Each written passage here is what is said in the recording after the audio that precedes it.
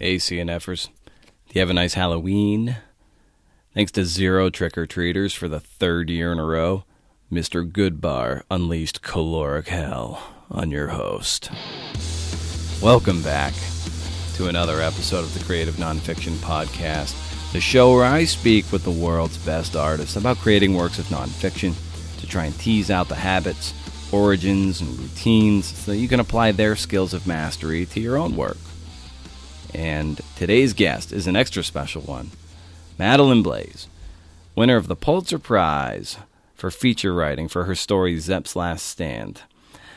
I took her memoir class back in 2003 at UMass Amherst, and we always managed to stay in touch over the years. She's a friend and a treasured mentor, so I'm delighted to speak with her about her career and her latest book, To the New Owners, a Martha's Vineyard memoir. Maddy is also the author of Uphill Walkers, Portrait of a Family. In These Girls, Hope is a Muscle, which Sports Illustrated named one of the 100 best sports books of the 20th century. And The Heart is an Instrument, Portraits in Journalism. And her piece that would eventually become the book for In These Girls is the lead piece in The Stories We Tell, the new anthology published by the Sager Group showcasing the best women journalists. We talk about Maddy's early career and a pivotal moment that pointed her towards feature writing versus hard news, how she likes to cut against the grain when vetting stories, judging for the Pulitzer Prize, and many of the influential books that helped form her self-guided apprenticeship. So why wait any longer? Here's the brilliant Madeleine Blais. Thanks for listening. I guess we should begin at the beginning. I was indeed always bookish, although I want to say that I really didn't learn to read until the middle of the first grade. But once I made that breakthrough, all bets were off.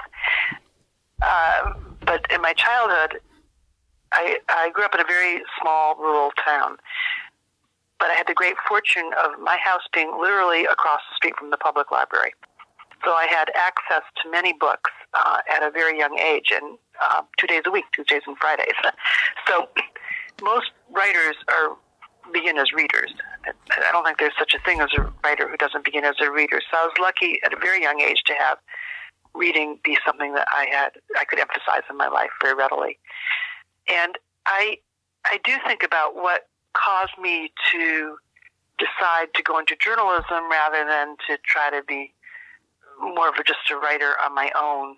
But it was it's hard to think of journalism as a practical choice, maybe especially these days, but it seemed more practical. I could get a job at a newspaper, go through the apprenticeship of what it is to work for a paper, and supposedly be paid at least some kind of modest salary, and maybe even get insurance, health insurance, and ideally a week off every year. So I went that route because it seemed like the more, the less fanciful route. But I have always been drawn to true stories.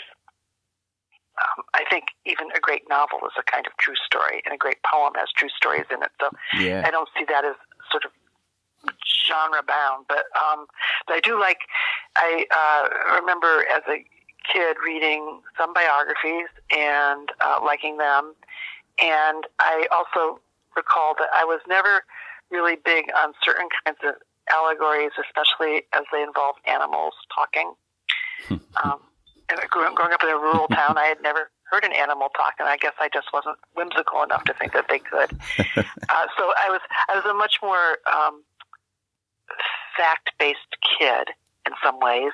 I felt that the world as it is so rich and so interesting to kind of read and think about that I didn't need to posit fantasy worlds to be compelled. Reality was compelling enough. As a little kid, I used to dream that Life magazine would come to my town and find something worth writing about, which is kind of an odd fantasy. But nothing ever happened that was worth writing about, so that didn't occur. Yeah, that kind of underscores a point that some of the greatest journalism that at least that I read is about the people who aren't making the big headlines, so to speak. Like the best stories come from the people whose what was it? When I was talking to Patsy Sims, as she said, like basically the only time they're ever written about in a newspaper is their birth and death notices. Like those people tend to have the most interesting stories. So like having Life magazine, this big magazine, sort of parachute into your little town and maybe write something about you guys sort of underscores what's great about the best literary narrative journalism. I agree that to me the best stories are usually about people who are unsung, or maybe they were at one point quite prominent and then they recede from the news and you go back to them. Yeah. They could be prominent because they accomplished something or because they were part of a news event, and but time has passed and people aren't as they're not thronging them the way they were. In Uphill Walkers, I think I'd emailed you about this point because when I had my sort of ill-begotten trip through the hard news world, that 3-day trip I had at the Daily Daily Gazette in Schenectady, New York, my three-day binge that went totally sour. Like I could never articulate why it just like turned my stomach and I couldn't do it. And you had this great passage in Uphill Walkers that I'm just going to read real quick. And it really echoed how I was feeling that time. And it was where these children's, in your book, their father had been shot or killed at this point, and I returned to the paper with an empty notebook and with the hard-earned realization that although I probably didn't mind interviewing people after a tragedy, I did not want to talk to them as one unfolded, a distinction that might seem trifling, but which led the way for me to confine my efforts to feature stories rather than breaking news. And I was just like, that's it. Like you identified basically the kind of writer I am, but also the kind of writer you were. At that point, was that kind of a turn for you when you realized that, like, all right, this is the kind of writer I am, and I have to sort of pivot and go in that direction? It was a big pivot because up until that point, I was pretty young at that point, but it seemed like the thrust of journalism and what was going to really help you make a name for yourself was covering hard news. So, and the bigger the event and the more public it was, the more prominent you would be in some ways, but just because you could borrow from that fame or whatever. But I coming to the realization that I wanted to cover smaller stories or stories that other people were ignoring because it fit much more into something about my personal style was in fact a huge breakthrough. I was going to say that the image I sometimes share with my students in the journalism classes I teach here at the University of Massachusetts is the one from the movie All the President's Men, where there's an aerial shot of, I guess it's probably the Beltway around Washington, it's some circling highway. And you see all this traffic moving in one direction, and you see a car all alone moving in the opposite direction, and then the camera zooms in and you find out that it's Woodward and Bernstein. So what I'm trying to say is that in general, I like the stories that make me feel like I'm going in the opposite direction of other people, or of the main widely agreed upon narrative of what's important to write about. And I know for personally that when I had this like super sort of hyper inadequacy when I realized I couldn't do the hard news that a lot of other people could do with ease. Like when they hear the police scanner, they want to get in their car and speed to the accident. When I was just like, I would rather let the victims be able to sort of stew in that for a little bit and then come back to them a week later or months later or something. Was it like a switch went off and you were just totally okay with that, or did you have a sense of like maybe you weren't as good a reporter as other people were? No, I think I was okay with it, but not entirely, because a few years after the passage that you shared, the events described in that passage, I remember I was at a newspaper in New Jersey, and we were not far away. We were an hour or so away from where the Democratic convention was going to be held at Madison Square Garden, which I could not wait to go to. And because we were so close to the action, a lot of the reporters in the paper were groomed to go. It was a cheap date for the paper. They didn't have to spend a fortune getting us in and out of town. But anyway, I got to the convention, saw thousands of people, and recognized that I did not know how to tell a story about it. I did not know how to take something that big and find a story that I particularly had a gift for telling. And so I spun my wheels for about 3 or 4 days. And finally, on the final day of the convention, I said to my editor, would it be all right if I went back and wrote a story after everyone leaves, just about what it's like during the cleanup? And he said, fine. I don't think he had much faith that I'd come up with anything good because I hadn't all week. But when I finally got there at 10 at night and I saw the electricians taking away all the telephones, and I saw the people picking up the debris, and I saw the cops allowing the bums and the whores, as they said, to come back. They had been banished for that week. And I saw people taking up their spots, their normal spots outside the garden, people who were street people who had not, as I say, been allowed in view. I felt a great deal of passion for what I was writing about, and I wrote a piece that began to end with the ending. And I just described that sense of the place coming apart, disappearing. And I realized that I had a story that I wanted to tell. I had a point of view, and I was able to run with it. And that actually helped me also get to my sense of what I wanted to tell in terms of stories, which that was a perfect example of covering the party after it was over.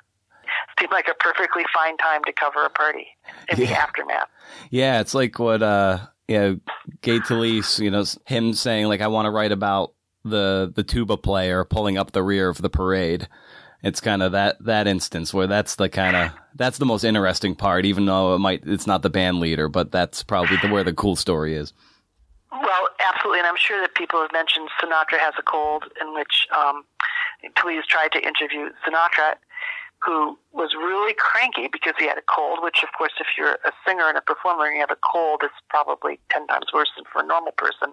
So Talese just talked to everyone around him and created all these scenes based on his interactions with those people, and it's one of the classics of literary journalism that gets taught over and over, and he deserves a shout out for that, to say the least.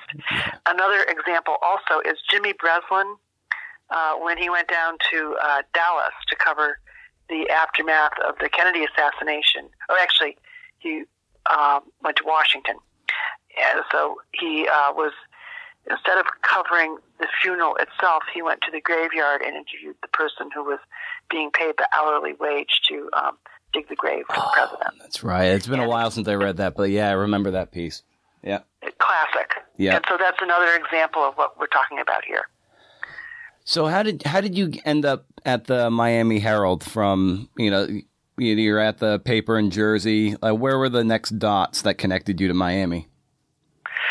Well, when I was at the paper in New Jersey, and I decided, which it was sort of crazy, to leave the paper without a job lined up. Mm-hmm. And at that point I was, nearing my late 20s. I'd done a ton of features, and I just wasn't sure where I was headed in terms of my writing.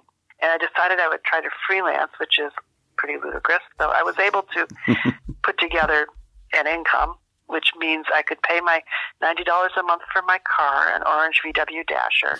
I was lucky enough to have a low rent in a house in Arlington, Virginia for a while that was owned by a friend who worked at the Washington Post owned it.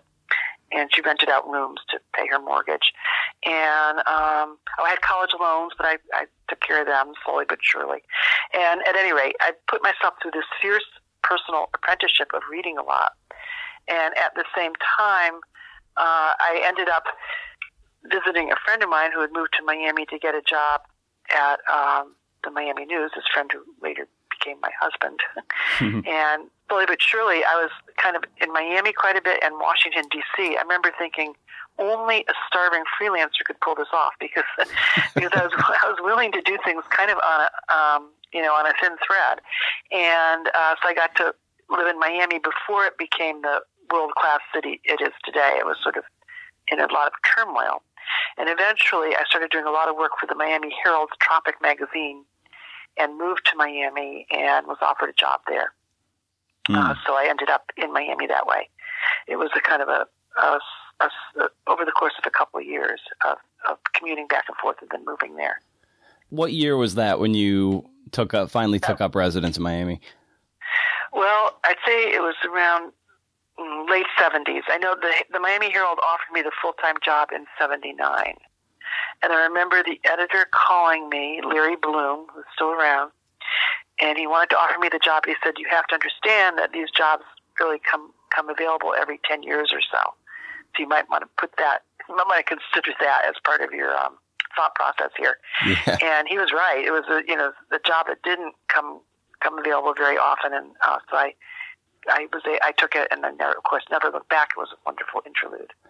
And you said that you were kind of giving yourself sort of a self-education by sort of expanding your reading probably into these other forms of longer feature writing and stuff that really helped your writing gain a next level of elevation. So what were some of the people and pieces you were reading to help, just further strengthen the type of feature writing you were doing? Okay. I have an odd answer here. I think in my 20s, I was so consumed by journalism, daily, weekly, monthly, that I was reading a lot of magazines and newspapers and articles. And during that self-administered apprenticeship, I decided to reacquaint myself with reading and with literature.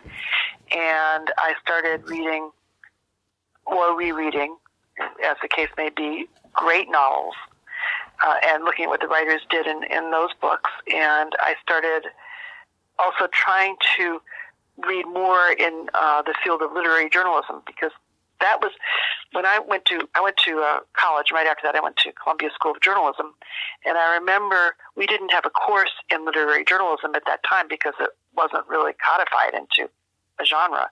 And the way I heard about books was through classmates who were better read than I, and they would refer to like George Orwell, Down and Out in London and Paris, or Homage to Catalonia, or they would refer to James Agee, Let Us Now Praise Famous Men. And they would also, some of them, for some reason, knew some of his essays that had been in Fortune magazine, I believe it was. And so I ended up with a kind of an ad hoc reading list that I created. I should say that, though, when In Cold Blood came out, which was in the late 60s, I read it pretty much hot off the presses. I didn't read it in serial form in the New Yorker. I read it as a book. And I remember thinking that it was a huge breakthrough for me, because I could see that the kind of literature I wanted to write could indeed be fact-based. Now, the sorry truth is that we have found out in the fullness of time that it's quite possible, or more than possible, it seems proven, that Truman Capote piped some of the scenes in that book. And therefore its legacy has been undercut considerably. But at the time, I took it at face value, and I felt that you could be a person covering the world and write that kind of book, and that you could do so with, complete integrity. In the early 80s, I remember being quite taken with a series in the New Yorker that became a book by Susan Sheehan, Is There No Place on Earth for Somebody Like Me, which was a portrait of a woman who'd been kind of,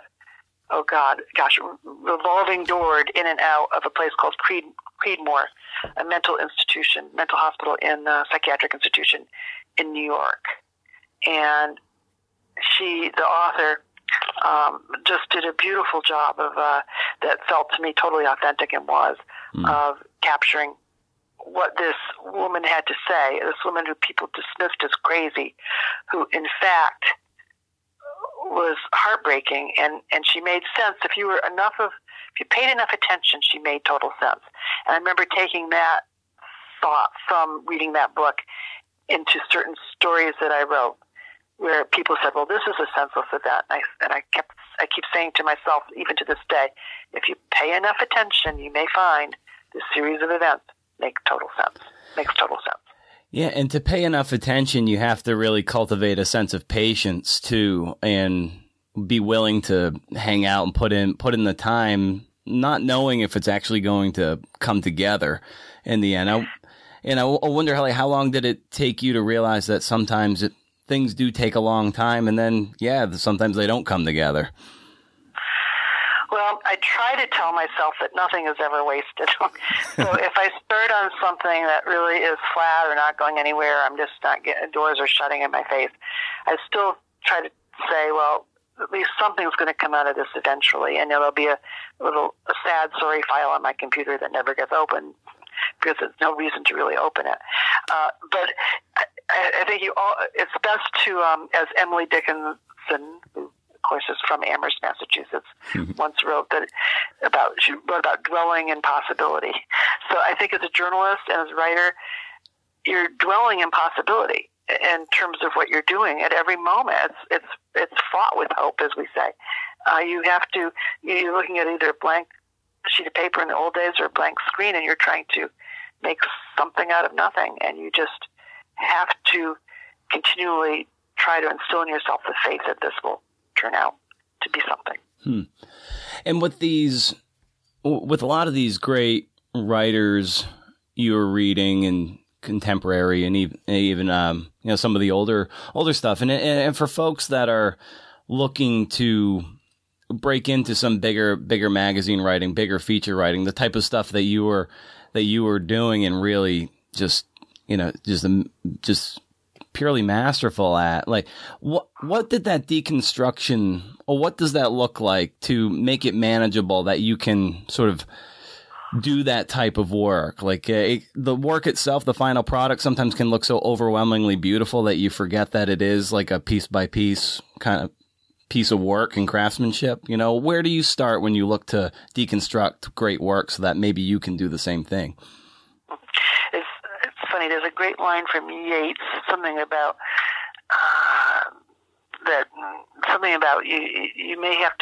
you may label it to be beautiful, but no one should notice it. And if people notice it, all your stitching and unstitching has been for naught. So if you read something that seems like it's beautifully done, at first you're right. You can't tell how the person did it. That you shouldn't be able to, in a way. It's only after revisiting it and looking at various chess moves that they made that you begin to kind of analyze what might have happened to help create this material, or what might have led the writer to that scene. I think of Catherine Boo in The Beautiful Forevers. Is that right? The name of it? The book set in India, and also her wonderful essay, The Marriage Cure. And in the case of someone like Catherine Boo, what you really get a sense of, if you want to know her trick, I think she's a world-class person. She's world-class at hanging out and just being patient and letting the moments kind of unfold. So she's not lunging after a quick quote or anything like that. So with this kind of work, with literary journalism, there has to be some sense of that the process will unfold in its own time. And you have to be willing to hang out. And so you get to the Herald in it's 1979, and then how did you come to the story that would eventually become a Zepp's Last Stand? The story of Zepp's Last Stand occurred partly because Zepp, who at that point was an old man living in Deerfield Beach, Florida, felt all his life he'd had a story to tell, that he'd been wronged. And now that he was retired and with nothing else much to do, especially since I believe it was his third wife had died, maybe it was, I forget. He'd been married several times. His wife had died, and he was actually feeling quite grief-stricken about that. And part of the way he just constructed meaning in his days is that he would show up at various newspapers throughout South Florida, and back in those days there were lots of them. There was not just the papers in Fort Lauderdale and Miami and Palm Beach, but also lots of smaller papers. And he would just waltz into the newsroom, an old man with a briefcase, and say that he had a story to tell. And usually at these papers, people would be reasonably polite, especially if they weren't at that moment in a huge deadline crunch. And they would find somebody pretty young and green to be polite to him and listen to his story. And then he would go his merry way because people weren't picking up on it. But somehow my editor at Tropic Magazine at the Miami Herald, Larry Bloom, connected with Zepp in the story and suggested that I contact Zepp. So I was probably the first reporter that had actually called him. And I went and talked to him and got the details of his of the story that had been bothering him for all these years, which is he believed that he had been unfairly, dishonorably discharged during World War I. He'd been a soldier. He said during the midst of the war, he tried to become a CO. They wouldn't let him. They put him in Leavenworth, and he felt quite disgraced by that. He ended up having a more than prosperous life in Cleveland, Ohio. He was the executive director, if I recall correctly, of the Community Chest, which is a little bit like the United Fund, or maybe even a precursor to it. So he had a prominent job in town. He basically was a fundraiser, and he knew how to convince people of how to give him money, that then would go into the Community Chest and be given out to other people. He said, I love one of his quotes. He said he was really good, particularly at flattering the ladies. And he said, I use the oil can profusely, which I never forgot. At any rate, he had one story to tell, really, which was this terrible injustice. And that was what my article was about. It was about how he was able, through a fluke, to get a hearing at the Pentagon, get them to reopen his case. He'd already had a hearing in the early 50s, 1950s. We're now talking 1979. In the early 50s, where he had been, his dishonorable discharge had been upgraded to a general discharge, but he felt he should have an honorable discharge. So he wanted to take his case to Washington. Through a mistake, he was given a hearing. The Pentagon went through with it. He took an overnight train, an Amtrak train, to Washington, D.C., got off the train, met with an Amnesty International attorney at 6 or 6:30 in the morning in an empty coffee shop, and then proceeded to the hearing, which was at 9 or 9:30 at the Pentagon on the subway, and presented his case. He presented the same case I had heard him present many times, because I'd interviewed him over several occasions, and he had the same information, the same tearful pause, the same hitch in his voice, the exact same story they told over and over. And the fellows at the Pentagon, who included 4 WW2 veterans and 1 Korean War veteran, listened politely, and said they'd get back in touch with him. And when they finally did, they told him that he was very displeased. It was 4 out of the 5 had voted to give him the upgrade. He was really mad at the one person who hadn't, and was all set to go to Washington and kick him to the high heavens or something, which was a somewhat belligerent attitude for a CO. Yeah. But, in other words, this was a very contradictory man. But he was a person, you look at him, you see an older person, a much older person, towards the end of his life, but there's a story he wants told. He's burning to tell it, and indeed, that's what I covered. I was going to just say that recently at the university, I'm teaching a course in sports literature, and I've asked the class to read The Boys on the Boat, which is about Seattle, as you know, in the Olympics. And the class has learned that the author really would not have had this book if the main character, Joe, if his daughter hadn't said, my father is quite old, he has a great story to tell, will you talk to him? He likes another book that you wrote. And so the author spent a couple of months with this person during his end days, really, with Joe. And then through that series of interviews, built on it and wrote this really incredible book. And so that's just another example of somebody that you would just see maybe walking down the street, a mild-mannered person, no reason to suspect that there's this depth there necessarily.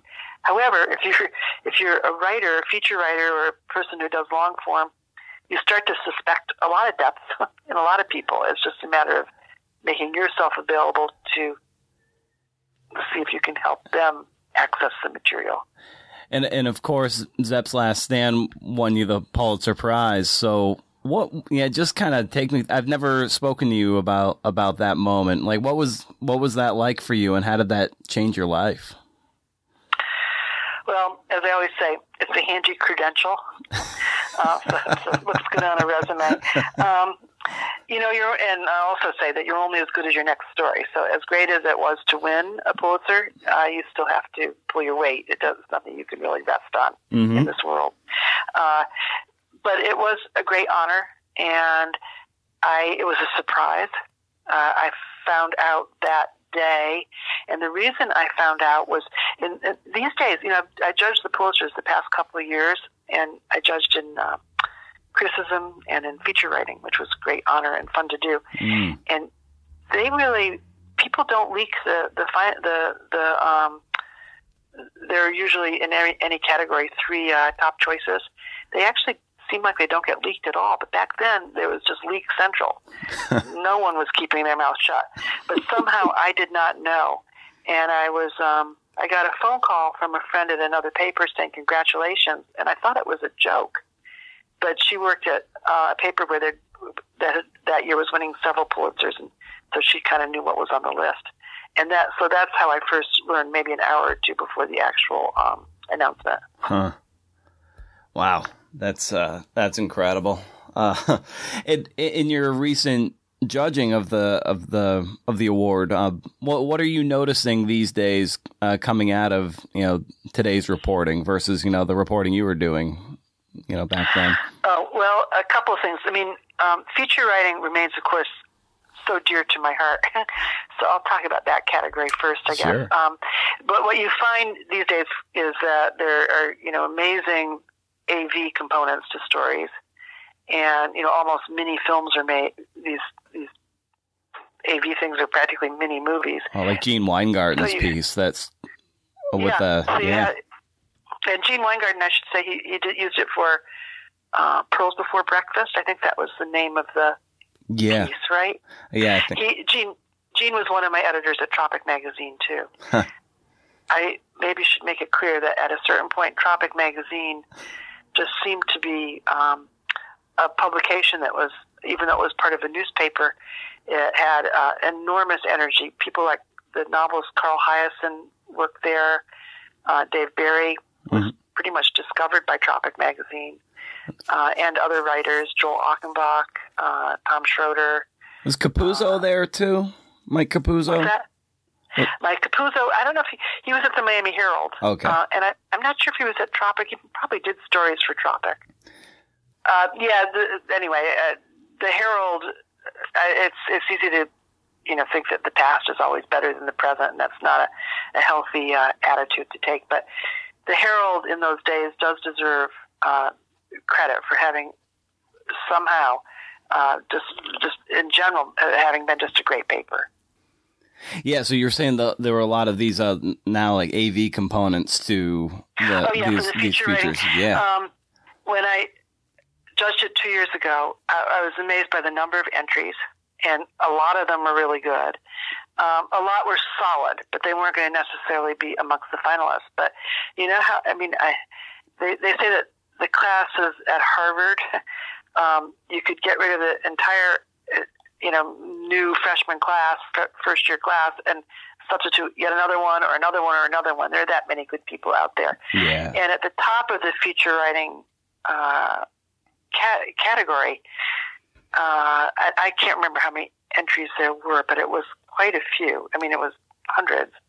But at the top, I would say the top 10 to 20% are really, maybe at least 10% are excellent. And how you then narrow it down is pretty hard. Yeah.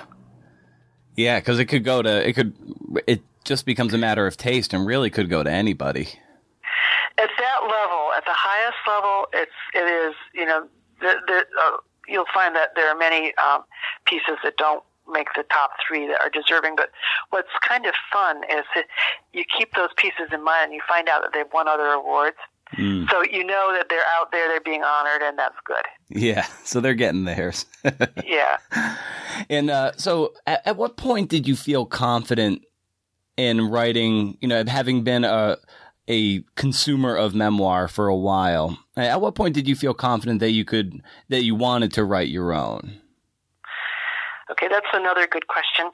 Let me begin by saying that the first memoir I remember reading is The Diary of Anne Frank when I was in 8th grade, and I loved it.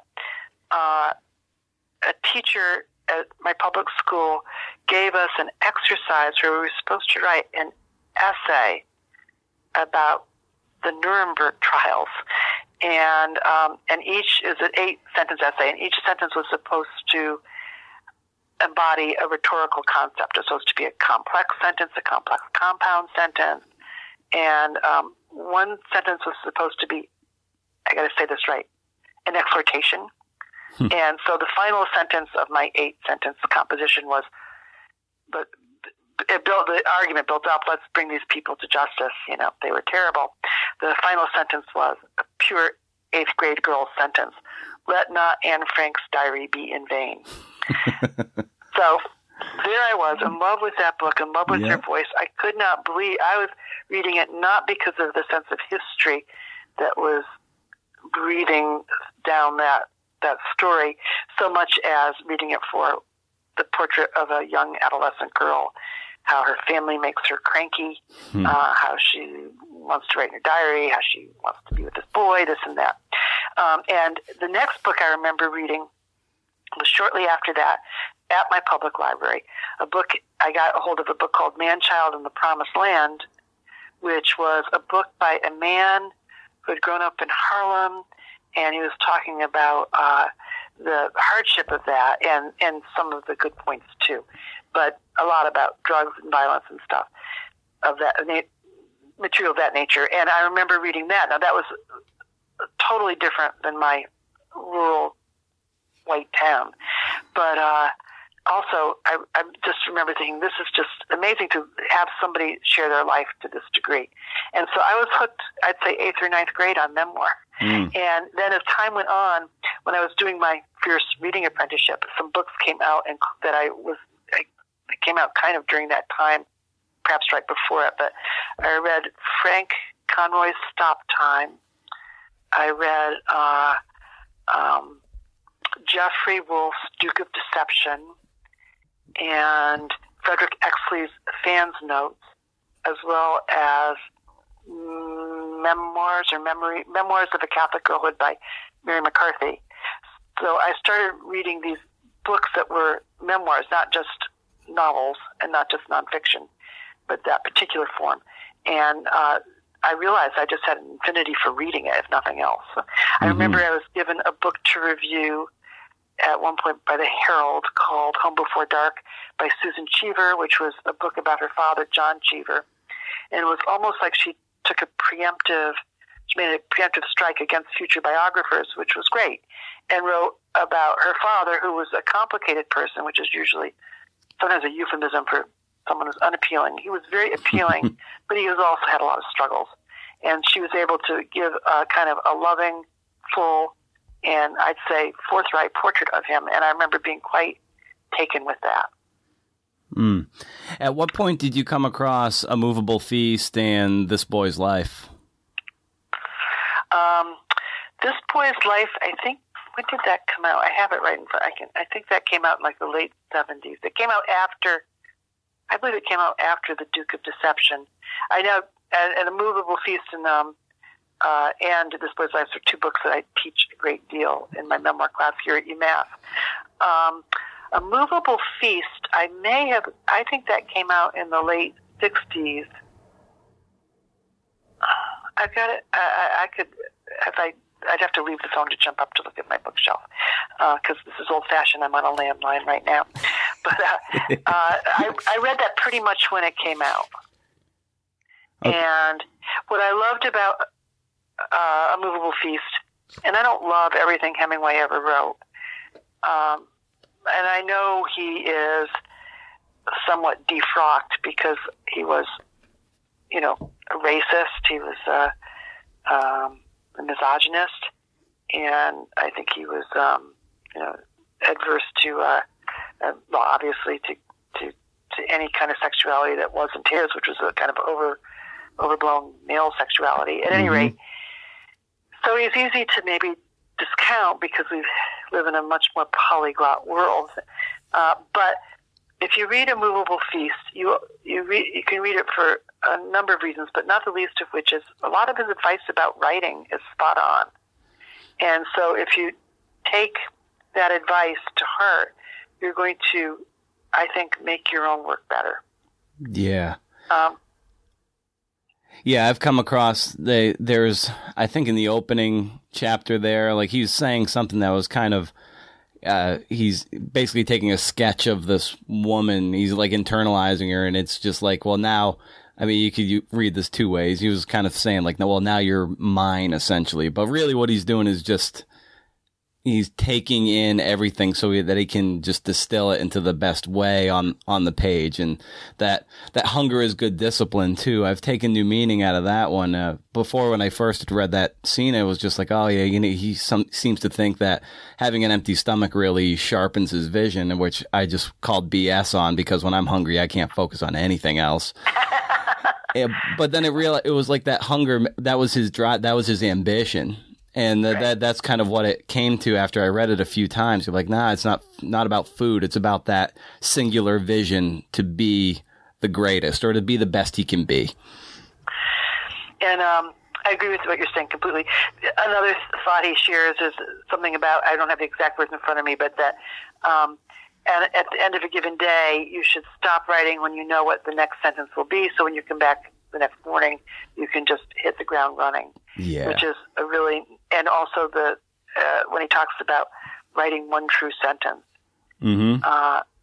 And how, as a writer, sometimes you'll realize that something you wrote does seem to be, to use your expression, BS free. It seems like you really wrote something you try, and you certainly can see that in great writers that you read when you see a sentence that just does what it's supposed to do. Yeah.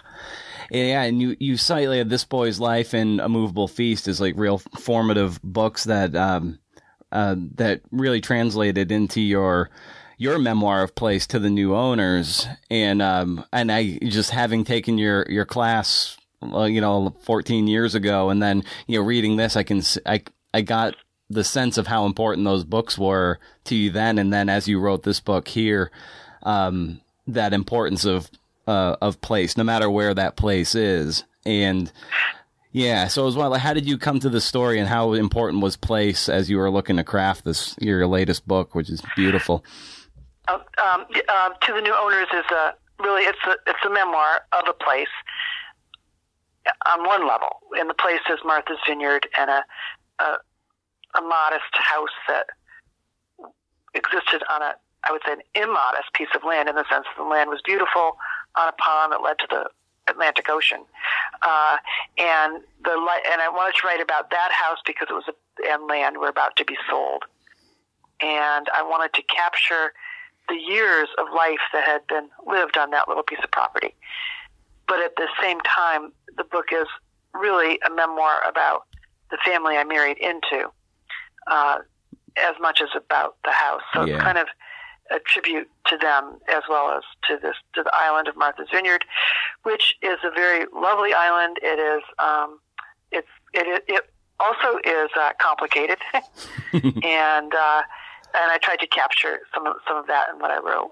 But the two memoirs, the Hemingway memoir and the Tobias Wolff memoir, come up because at one point during the many summers we spent there, for various reasons, that Catherine Graham, at that point retired publisher, or maybe about to be retired publisher for the Washington Post, whom I ran into at a memorial service for a mentor of mine, knew that I was going to be on the island with my husband and family for a couple of weeks in the summer, and she said, please give me a call.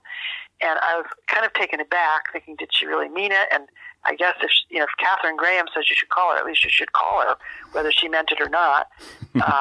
It'd be, kind of discourteous not to call. So I did call, and it turned out that we ended up having a once-a-year meal over the course of the summer of 89 until her death, right before the summer of 2001. And earlier that summer we had spoken, and we had made plans to get together. During the beginning of those years, she was working on her own memoir. She worked on it for a long time, I think 6, 7, or 8 years. And finally it got to the point where I didn't know if it was ever going to come out. And you don't want to, push somebody, especially someone of her prominence, to ask how things are going. Writers really can get very touchy about that. Because when you're working, you're so away from the world, having that be a casual social question, like, how's your writing going? It's just hard to answer that in a jovial manner. Right? Oh, yeah. You know what I'm saying? Okay.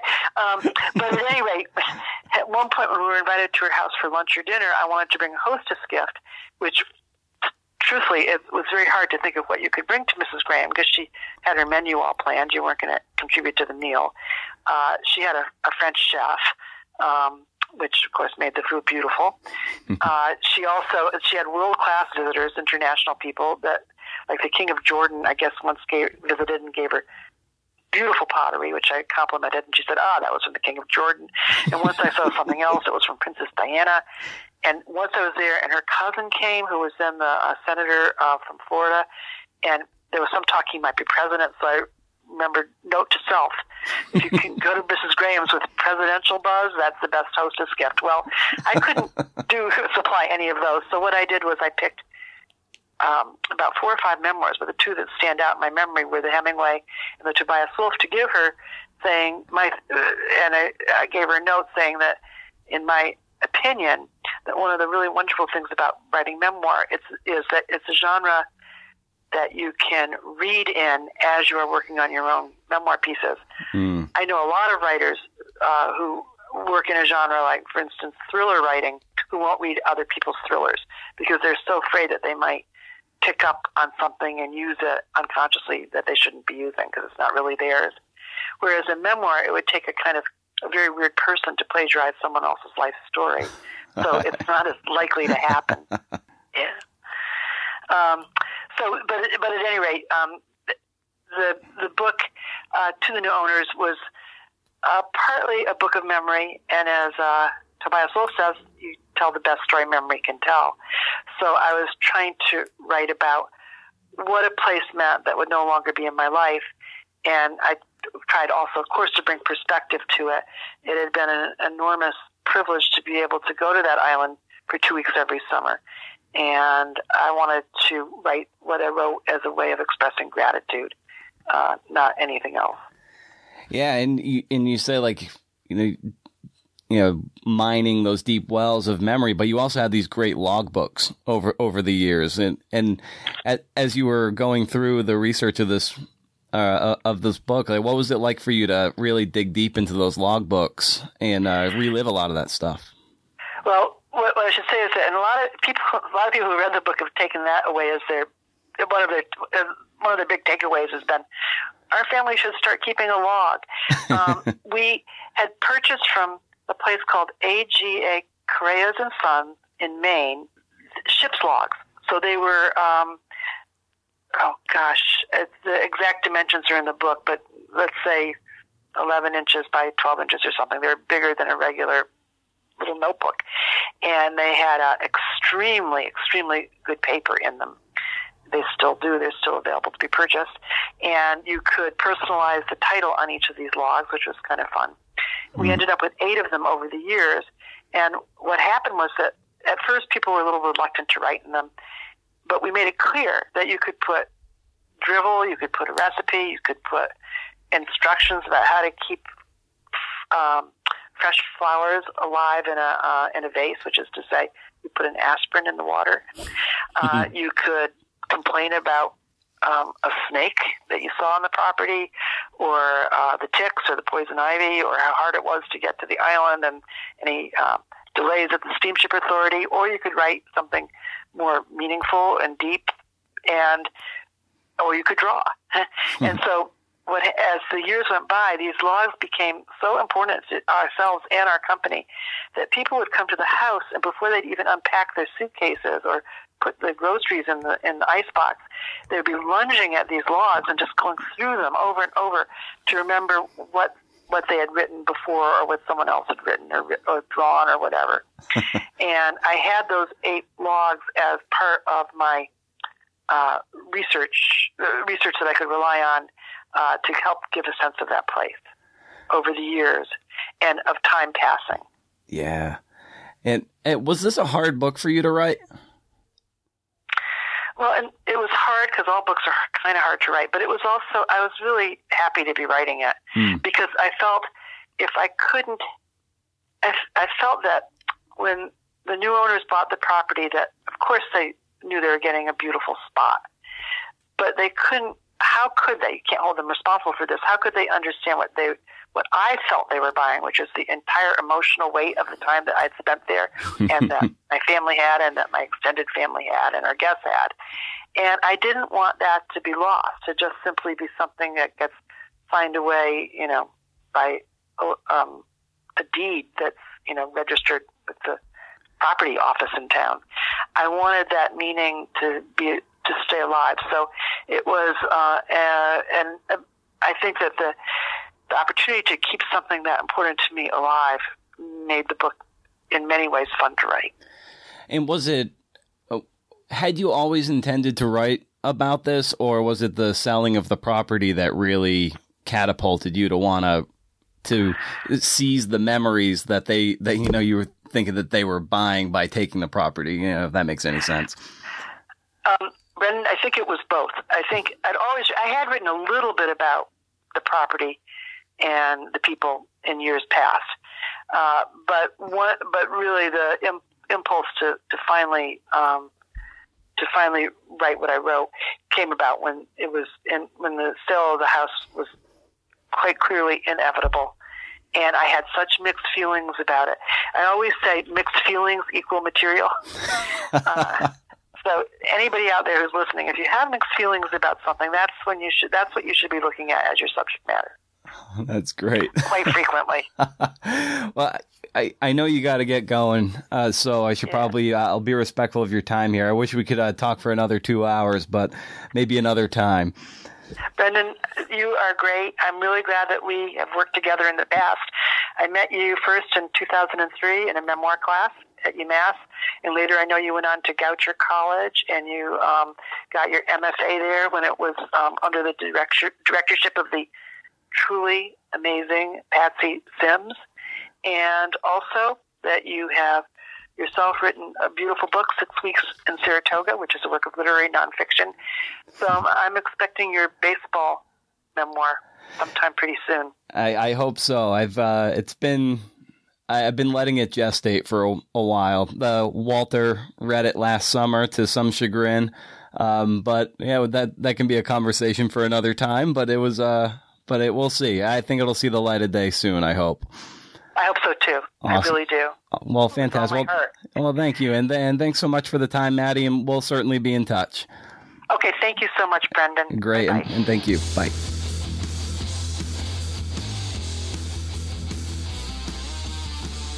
That is a wrap. Thank you to Maddy for the time and the beautiful insights into the craft of literary journalism and memoir. If you've made it this far, you probably dig the show. And if you dig the show, I ask that you leave a nice review on iTunes. Also, you can find show notes to this episode and all the others at brendanomeara.com, where you can also sign up for my monthly newsletter that gives you my book picks for the month and what you may have missed from the world of the podcast. Once a month, no spam, can't beat it. Say hi on Twitter, Matt Brendan O'Meara. That's going to do it. Have a CNF and good week, friends.